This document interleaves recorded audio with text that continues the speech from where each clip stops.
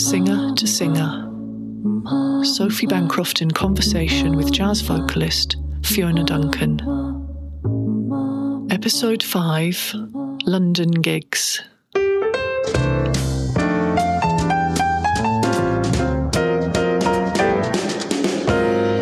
do you think is coming to town? You'll never guess who. Lovable, huggable Emily Brown. Ooh, Miss Brown to you. What if the skies come tumbling down? My heaven is blue. Tennessee's sending me Emily Brown. Ooh, Miss Brown to you. Hey, baby. So did all of the Stompers decide to relocate to London? We didn't actually move down to London properly until after we'd split from the Stompers. Right. We just lived in digs down there. So when you say we, who do you mean? I mean, Forry and John and I, that was our band. You see, we joined when the Stompers split. We had a big split in the band just in 1957. And that's when, 1959, that's when Forry joined, and he joined in the March. The Stompers had split up, I can't remember why, but half the band had left, and Ian came out one Sunday night to Paisley, where we were doing a gig at the jazz club there, Forry's band, and asked Malky and John and Forry to join the Stompers. And didn't ask me, because he'd auditioned somebody else, Jeannie Lamb, who just died. And they joined the Stompers the next week. But there was a court case about the name.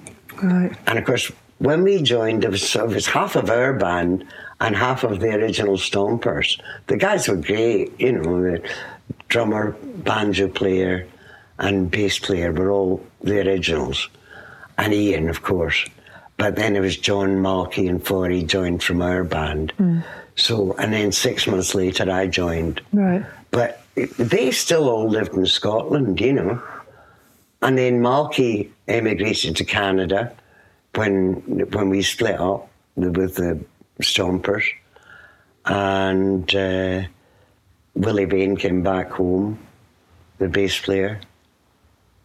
And Forry and I we went back down to London. So you decided to stay down there? With his band. We formed his band right away. And what was the lineup in that band? It was Alec Dalgleish, Jack Murray, who's just died, Forry, John, Tucker Finlayson on bass, Bobby Shannon on drums, and Norrie on banjo. It was a good band. They were a good band. It was a musical band and good musicians, you know. And that was still very much in the Dixie. Yeah, it was very genre. Much. Yeah, it was Dixieland, and we actually got into the hit parade with a re-release of Salty Dog. We got into number 29, I get one, and then they stopped pressing the records because Fontana, who we were with, was a tax dodge for Philips at the time, and they couldn't afford to have a hit record, so they just stopped pressing. And Pi re-released the Stompers one, which just, you know, it sold, so it just... that was 1962. 1962. How old were you then? 23, 24. So you'd done a lot by this point, hadn't you? Aye. Yeah. Oh, you better go slow. Don't you all get too familiar. Why do you think she's coming to town? Just wait and you'll see. Lovable, huggable Emily. How long before other things started happening down in London for you? Went into the Georgian, I think, in the end of 64. That was the... Yeah, because I was doing broadcasts and I was doing Malcolm Christ stuff, the country stuff, and I was doing jazz broadcasts, and I was doing things with the lunchtime, the network band that was on BBC. Bob Miller's band, I used to go in and they'd get me in as a guest. But there wasn't too many, and then it was Week's Cabaret, which I hated, Cabaret thing was terrible. And the bands were awful and couldn't swing. And places like the top of the M1, the first place you come to, which is near Northampton, Bedford. It was Bedford. I did this club in Bedford, the Starlight Club in Bedford, and it was, it was a late night club. It was, I think there was gambling there as well. We used to go up on a Sunday afternoon, and you'd get into your digs, whatever it was, and then go and have your band call, and trying to get them to understand what you were trying to do was terrible. Yeah. And then, so you start the first night, and it was, right, okay. And I mean, there was a special act on, a comedian, and whoever the featured singer was. And quite often the special acts were strippers, and they were awful nice lassies, but they were, and I used to think, I can't believe this, I used to say, how can you do that? I said, I feel as if when I'm out there, I'm taking my clothes off when I'm singing, Well, would they be on before you or after you? No, usually before, follow that, Did you have charts you would take around for that kind of? And what kind of songs would you do for that? Oh, cabaret? I mean, I did. I got, Andy Parks. Do you remember Andy Parks from Glasgow? He wrote a lot of charts for things, and he wrote me charts for the Bob Miller band. It was a 23-piece orchestra, and wrote charts for to break it down into trios or quartets or quintets, and I did things like they were actually jazz things, but more the middle of the road.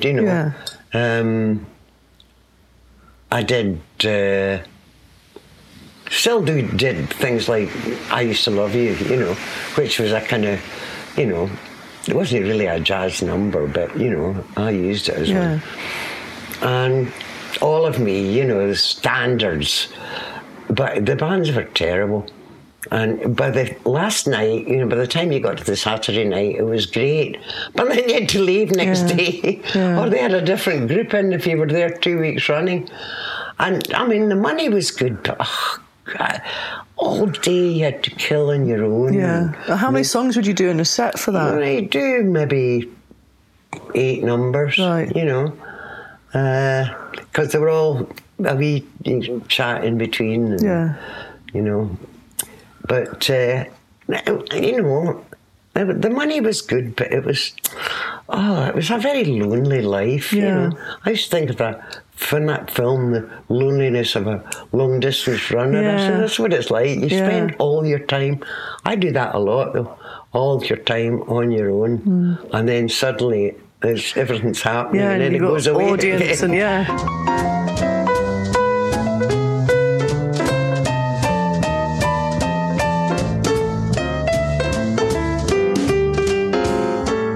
I mean, I remember coming down to London and going in to see my agent, and he was an awful nice man. He was I can't remember his name, and not awful, but I was only with him for about 2 years, and he had Mrs. Mills, the lady piano player, and the Rolling Stones at one point, before Andrew Oldham took them over.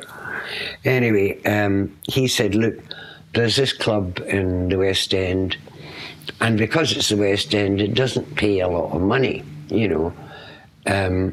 said, but it would mean that you're home in London, you wouldn't have, and you'd have all the day to yourself. And he says it's 8 till 12, the club runs, but you'd only be on for, you'd do a 35-minute, 30-minute spot, and so on and so forth. So I said, how much? And he said, well, they're paying £45 for the week. And I said, oh, that's, you were getting 100 and odd going out of town.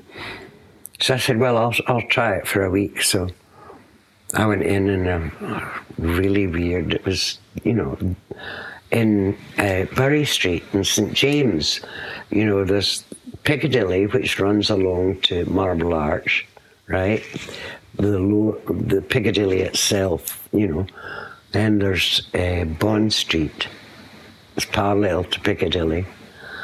And from Piccadilly down to St James, where, you go along to the Palace, there's Bury Street joins these three. It's just a wee street. And this was in a flat, an actual very old flat with a lift that went up. The club was in the first floor flat, and there was a flat above it, or 2 flats above it. Billy Cotton had one of the flats, the band leader, and Sam Joseph, the rare book dealer in Charing Cross Road, Joseph's Bookshop, which has been there since God was a boy. He was on the top flat, and it was all carpeted and a rickety old lift, but it was all very well maintained. And the first floor, you got just up the first flight of stairs, there was a big door in, and this was the club, the Georgian Pussy Club, I must add. And was that his name? Yeah, it was its name, the Georgian Pussy Club. It was after the Playboy Club, where they had bunnies, the Bunny Club, Right. This was the Pussy Club. Okay. And it had red carpet and the striped wallpaper and a big striped seat along one side, and a ladies' toilet and a gents' toilet, and the office, and then you go to the mirrors all round. The kitchen was on the left, and you turn to the right, which must have been, I was never in any of the flats before, to see what the layout was in them. But this had obviously been the lounge and the dining room and maybe a bedroom, a huge long room. Anyway, the bar was in, you went round and there was a postage stamp dance floor. It was postage stamp size. It was 8 feet by 6 feet, and it had coloured glass squares that were lit from beneath. Seats round, bench seats striped, the, gold and maroon stripe. Table for 4. No, table for 4, table for 4, table for 4, table for 2, mirrors all round. And the stage was there, just a small stage. And right next to one of the tables for 4, there was a seat, which was a high stool, which was my seat that I sat on next to the piano. So the piano was here, and the 4-seater place for the guests, the punters, to sit.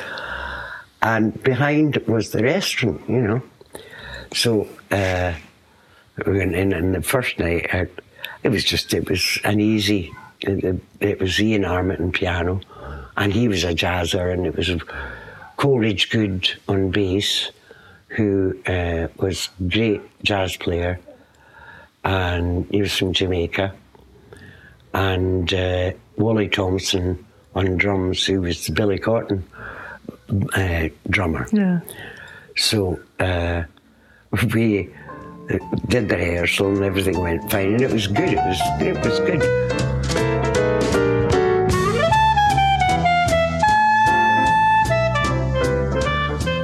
So the actual singing thing was easy, but this wee man that ran it, he was 4'10", 4'11", and his name was he called himself either Selim Catan or Slim Catan, depending on which side he was supporting that week, you know, because he was from, we didn't know whether he was Egyptian or Israeli. Right. And he used to change his mind quite regularly. Right, okay. And he was dressed like, absolutely immaculately dressed. With tiny, he was 4'10" and tiny wee feet. Yeah. Shoes made at Simpsons in Piccadilly, you know. Beautiful shoes. Beautifully dressed. Gold toothpick. Everything gold and, you know, gold tooth and wee moustache. And fancied himself as a dancer and a drummer. And so he used to have to write himself into the show. But he would do a wee drum bit and then get up and do a wee funny dance on the floor. And it was hysterical. But he loved it. So everybody used to, cheer and, gosh. So he just loved it, you know. So the first week, the second night, my agent phoned me, Eric Easton, his name was, phoned me the next day and he said, Fiona, I've had Mr. Catan on the phone. He wants to book you. He wants you to come as a resident singer. I said, no, I'm not coming to work for that in London. No, I'm not. No. And he said, right. And he phoned me back and he said, right, he's put it up to £75 a week. And I said, no. I got it up to £200 at the end of the week. Well done. And he just kept phoning him back and saying, right, I'll put it up another. So when it got to £200, I thought, I've got to do this. This is, you know, guys were making, you know, I mean, Acker's band was still on £75 a week or something like that. And I'm thinking, oh no, I'm going to do this. So that was it. And I was in there for 7 years. Wow. And, but I ended up being General Dog's Body. I used to do the lights for the show. I used to, you know, yes, cold rehearsals for the, you know, it was 4 dancers from our showgirls from the talk of the town. They were beautiful, you know, and it was all very high class, except it was a poorhouse, you know, and he didn't hide it, you know, it was very, he used to say, you know, a punter went through, maybe 2 of the girls through to the restaurant. Slim would say on the microphone, and into the valley of death rode the punter. And were the audience only men? Yeah, only men. Wow. Sometimes if a woman came in, it was not, I think only my mother came in, but you know, I had to say to her, Mum, don't look at the girls, please. Don't look at them. And she said, Fiona, I have seen more on this earth than you will ever see. I wouldn't dream. And the girls were lovely to her, you know. And she was very charming and just, you know. But how did it make you feel as a woman being in that? I hated it. Scenario. I hated it. I used to. I mean, they didn't talk to me. None of the girls talked to me for a year, nearly. I mean, the dressing room, the ladies' toilet was their room. Right. They took. I mean, there was minks up the yin yang, hanging. I mean, they were getting. These girls were getting $250 a pot, you know, and all they got from the club was commission on the champagne they drank. And they drank Moët or Charles Heidsieck or Dom Perignon. Dom Perignon was $150 a bottle. Yeah.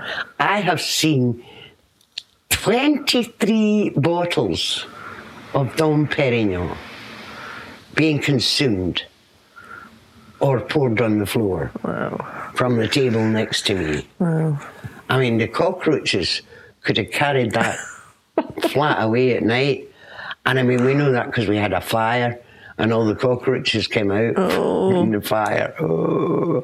But I'll tell you, I mean, they used to have these goblets, these gold goblets, and our arm would come over the back of the seat and I'm sitting here, right?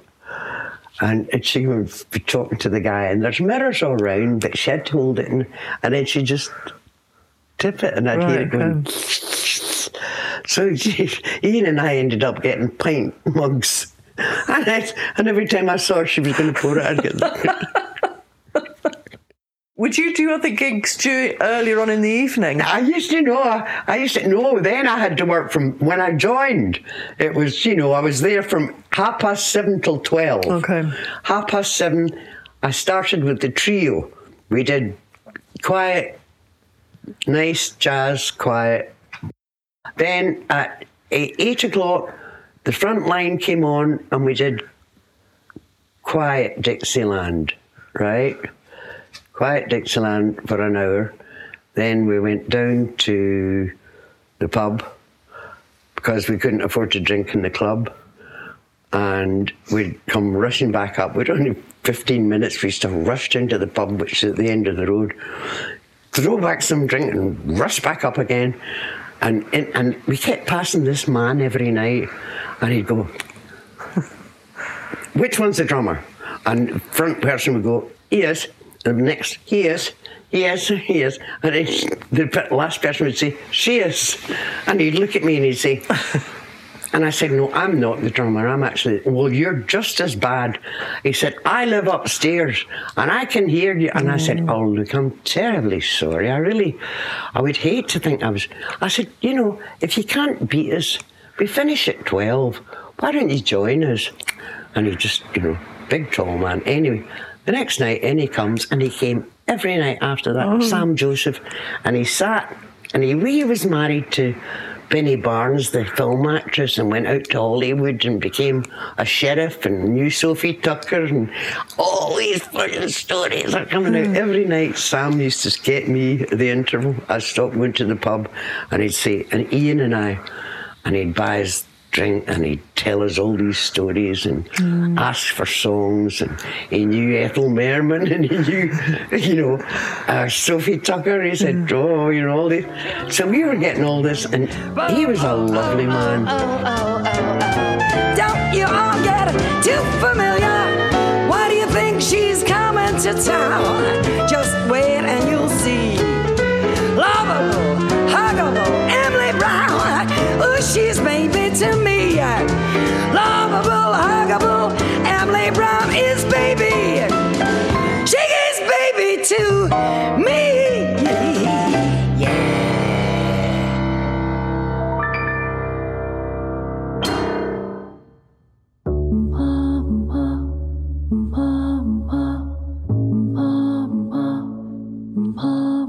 This episode featured the song Miss Brown to You from Fiona Duncan's CD, The Savard Sessions. You can hear more tracks by Fiona Duncan at www.soundcloud.com/Fiona Duncan. Singer to Singer is a Sophie Bancroft production. Visit www.sophiebancroft.co.uk for more information.